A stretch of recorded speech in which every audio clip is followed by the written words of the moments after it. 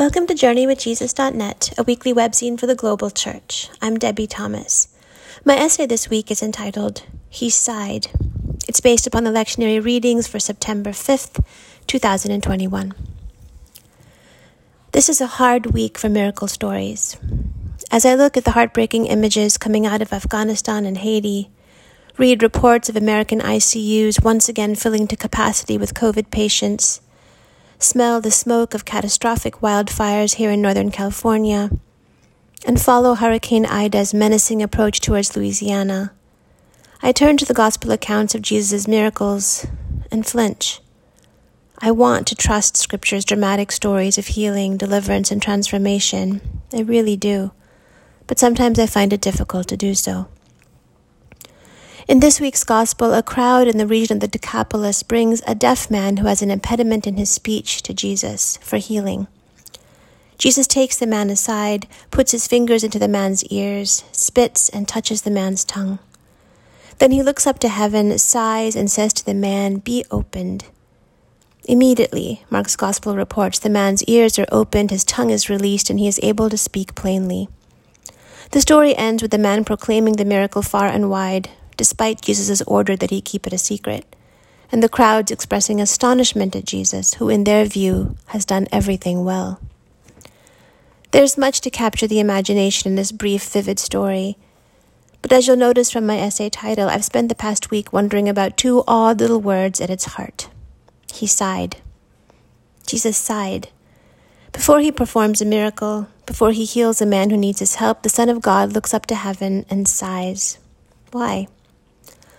I'll own at the outset that my imaginings about this detail are purely speculative. Maybe I find it intriguing because we're living through times when the possibility of a divine sigh resonates so deeply. I can relate to it. I can feel it in my body from my lungs down to my toes. Exhausted sighs, bewildered sighs, impatient, angry, frustrated sighs. Jesus looks up to heaven and sighs. In some translations, he murmurs or groans. Thank God. But why does he sigh? Some possibilities, or some reflections on the Gospel's miracle stories and what they might mean for us, here and now. I wonder if Jesus sighs because he's misunderstood. We know from the witness of the Gospels that Jesus' mission is to proclaim the good news of the kingdom of God. He comes to teach and to embody what the love of God, the forgiveness of God, the justice of God, and the salvation of God look like. He comes to point beyond himself to God, the creator, defender, deliverer, and liberator of all. Everything he says and does is meant to point people in the direction of his Father. We also know from the witness of the Gospels that many, if not most of the people who encounter Jesus in his day, don't comprehend this mission at all. They flock to him for magic, spectacle, drama, fireworks. They mistake his signs for ends in themselves. They adore him as the one who heals, but shy away when he reveals himself as one who calls, one who convicts, one who leads, and one who transforms. They embrace him as a conquering hero when he rides a donkey into Jerusalem, but abandon him as a shameful criminal when he acquiesces to a cross, embodying the searing gospel reality that we must give in order to receive, lose in order to gain, surrender in order to triumph, and die in order to live. Maybe Jesus sighs in this week's story because he is the Messiah, the Anointed One, the Son of God, the Savior, who knows that the coming of the kingdom of God is a slow, subtle, arduous, messy, and profoundly costly business. It doesn't come with the waving of wands and the snapping of fingers. It comes when we take up our crosses and join God in pursuing the good, the compassionate, the risky, and the holy. It comes when we love and follow Christ, not just as our friend and our role model, but as our Lord. And yet the crowds, that is, all of us, so often insist on seeing Jesus as nothing more than a peddler of quick fixes. We want him to be a magician, sometimes for earnest, aching, worthy reasons, but that is not who he is. He is not a performer in need of spectators. I wonder if Jesus sighs because cures, as we narrowly define them, are not the point. Wholeness is the point. Restoring the lonely, the isolated, and the ostracized to healthy community is the point. Human flourishing in all of its rich and varied facets is the point. I know that we, the historic and global church, have failed at times to understand and practice this truth. We have patronized, pitied, ignored, and sometimes mistreated our sisters and brothers who are differently able than we are. We've treated them as second-class citizens. We've blocked their access to community, intimacy, worship, and prophetic authority. We've prayed for God to cure them, or asked them to repent so that God will cure them, instead of doing the harder and more beautiful work of being Christ's hands and feet, eyes and ears, for those who experience the world differently than we do. I notice in this week's story that Jesus pulls the deaf man aside, away from the people who initially request his healing. I wonder if Jesus does this to give the man space to articulate his own hopes and desires. What does he want? Who does he think Jesus is? What word does he need to hear from the Messiah who stands before him? Does his understanding of his body and its abilities align with the crowd's, with Jesus's, or does he have his own story to tell about his deafness? I believe that Jesus restores this particular man's ability to hear and to speak because curing him is the only way to make him whole in his specific time and place. In a culture that equates illness and disability with moral failure, in a context where a person's individual identity is inextricably linked to his familial and religious identities, Jesus recognizes that the man standing in front of him cannot thrive as he is. In his world, his deafness and muteness are death sentences. So Jesus makes the man whole. And yet Jesus sighs first. Is the sigh an expression of frustration with the crowds who won't see beyond the man's deafness? Is Jesus longing for the crowds to experience healing as well? Healing from their toxic assumptions about disability and morality. Healing from their own smug sense of superiority and well-being. Healing from their apathy towards the least of these. I wonder if we can hear Jesus' sigh from where we stand today. What would it look like for us to become better agents of human flourishing?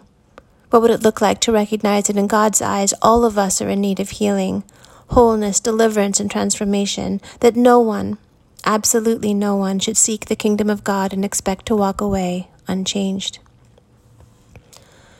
I wonder if Jesus sighs because he grieves the distortion of the good news. As soon as Jesus heals the deaf man, he asks the crowd, orders the crowd, to keep the miracle to themselves. In part, this is because Jesus needs more time to preach, to heal, to teach, and to love. He doesn't want his growing fame to inflame his enemies and hasten his death.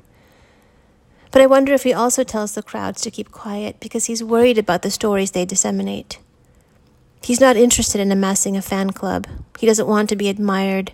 He wants to be known, recognized, loved, and followed. If anything, he seems baffled and even irritated by the astonishment of the crowds, who see his healing of the deaf man as nothing more than a brilliant display of pyrotechnics.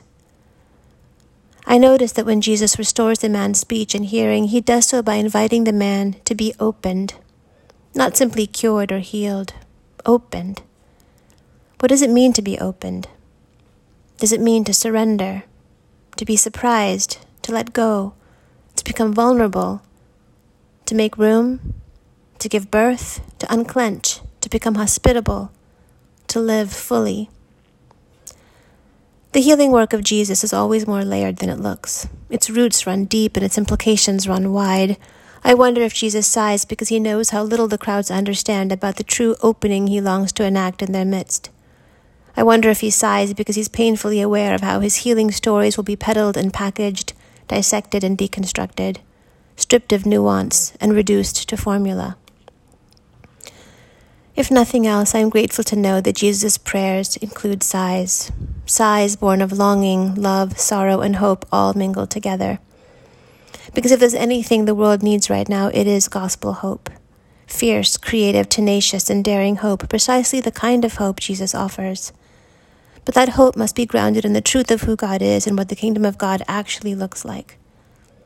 In the perilous times we live in, a great deal depends on how we, the church, represent the hope at the heart of Jesus' life and message.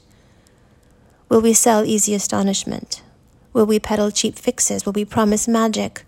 Or will we invite the world to be opened to surrender, discipleship, sacrifice, obedience? This week, as our prayers, petitions, and sighs join those of Christ for the life of this world, may we trust in the one who says, "Be opened." May we listen to him and be healed. For books this week, Dan reviews William Finnegan's Barbarian Days, A Surfing Life. To thine own self be true, urged Polonius in Shakespeare's Hamlet. William Finnegan rode his first wave when he was 10 years old. For his 11th birthday, his dad bought him his first surfboard. He was hooked, and he never looked back. 50 years later, and having traveled the world to find the perfect waves, he surfed in the winter sleet of Long Island. Finnegan's memoir won a Pulitzer Prize in 2016 for his reflections on his lifelong obsession with surfing. He admits that his addiction was a justifiable worry for his parents and an obviously self-centered way of life. Early on, he describes the special brand of monomania, antisocial and ill-balanced, that a serious commitment to surfing nearly always brought with it. This was a track that led away from citizenship in the ancient sense of the world, to a scratched-out frontier where we would live as latter-day barbarians. This was not the daydream of the happy idler. It went deeper than that. Chasing waves in a dedicated way was both profoundly egocentric and selfless, dynamic and ascetic, radical in its rejection of the values of duty and conventional achievement. At one point in his 4-year junket surfing around the world, he wonders if he has wasted his life. There were times when he felt deeply lost. When he finally settled down, he opened his first bank account at the age of 31. Despite his vagabond life, it's apparent that Finnegan was always a prolific reader and writer. He always kept a journal and finished 2 unpublished novels while moonlighting as a pot washer and ditch digger to support his global surfing habit. Writing travel pieces led to bigger opportunities. Teaching school in a South African township during apartheid was a baptism of fire into social justice that led to war reporting all over the world. Eventually, he became a full-time staff writer for The New Yorker. By the end of his story, Finnegan admits that in many ways he has been domesticated. In the last sentence of the book, he confesses, "I didn't want it to end." For films this week, Dan reviews The Women in the Sand. I watched this film after reading several books about indigenous peoples in North and South America, and then seeing that it won numerous, if local, film awards. The subtitle of the film is revealing, a story of Death Valley's original people. Having vacationed in the harsh desert of Death Valley, the hottest place on Earth, from bad water that is 280 feet below sea level to Telescope Peak at 11,043 feet, I wanted to learn more. This 1-hour documentary features the history of the Timbisha Shoshone people, and in particular 2 of its elders. Pauline Estevez is 93 years old and a longtime activist on Native American issues. Her sister-in-law, Madeline, 84, is a traditional Timbisha basket maker. The 2 women tell stories about their traditional nomadic lifestyle in Death Valley. This made up of hunting, gathering wild food, visiting sacred sites, art, and participating in ancient tribal rituals. For about 60 years now, Pauline and Maddie have fought all sorts of foes that would destroy their history and culture, not to mention their ancient language, in what is now Death Valley National Park. Mining companies, gold prospectors, the Bureau of Indian Affairs, the National Park Service, con men, scoundrels of all types, and even their own tribal council that is 150 miles away in Bishop. Their goal is federal recognition for the tribe, for the repatriation of their homeland, and for the continued survival of their traditional ways. Their foes are apparently unmoved, but Pauline and Maddie, as one blurb put it, are undaunted. As you might expect, the photography of this desolate place is beautiful. I watched this film on Amazon Streaming. And lastly, for poetry this week, Called to Say Yes by Edwina Gately. We are called to say yes, that the kingdom might break through to renew and to transform our dark and groping world. We stutter and we stammer to the lone God who calls and pleads a new Jerusalem in the bloodied Sinai Straits. We are called to say yes that honeysuckle may twine and twist its smelling leaves over the graves of nuclear arms. We are called to say yes that children might play on the soil of Vietnam where the tanks belched blood and death. We are called to say yes that black may sing with white and pledge peace and healing for the hatred of the past. We are called to say yes so that nations might gather and dance, one great movement for the joy of mankind. We are called to say yes so that rich and poor embrace and become equal in their poverty through the silent tears that fall. We are called to say yes, that the whisper of our God might be heard through our sirens and the screams of our bombs. We are called to say yes to a God who still holds fast to the vision of the kingdom for a trembling world of pain. We are called to say yes to this God who reaches out and asks us to share his crazy dream of love. Thank you for joining us at JourneyWithJesus.net for September 5th, 2021. I'm Debbie Thomas.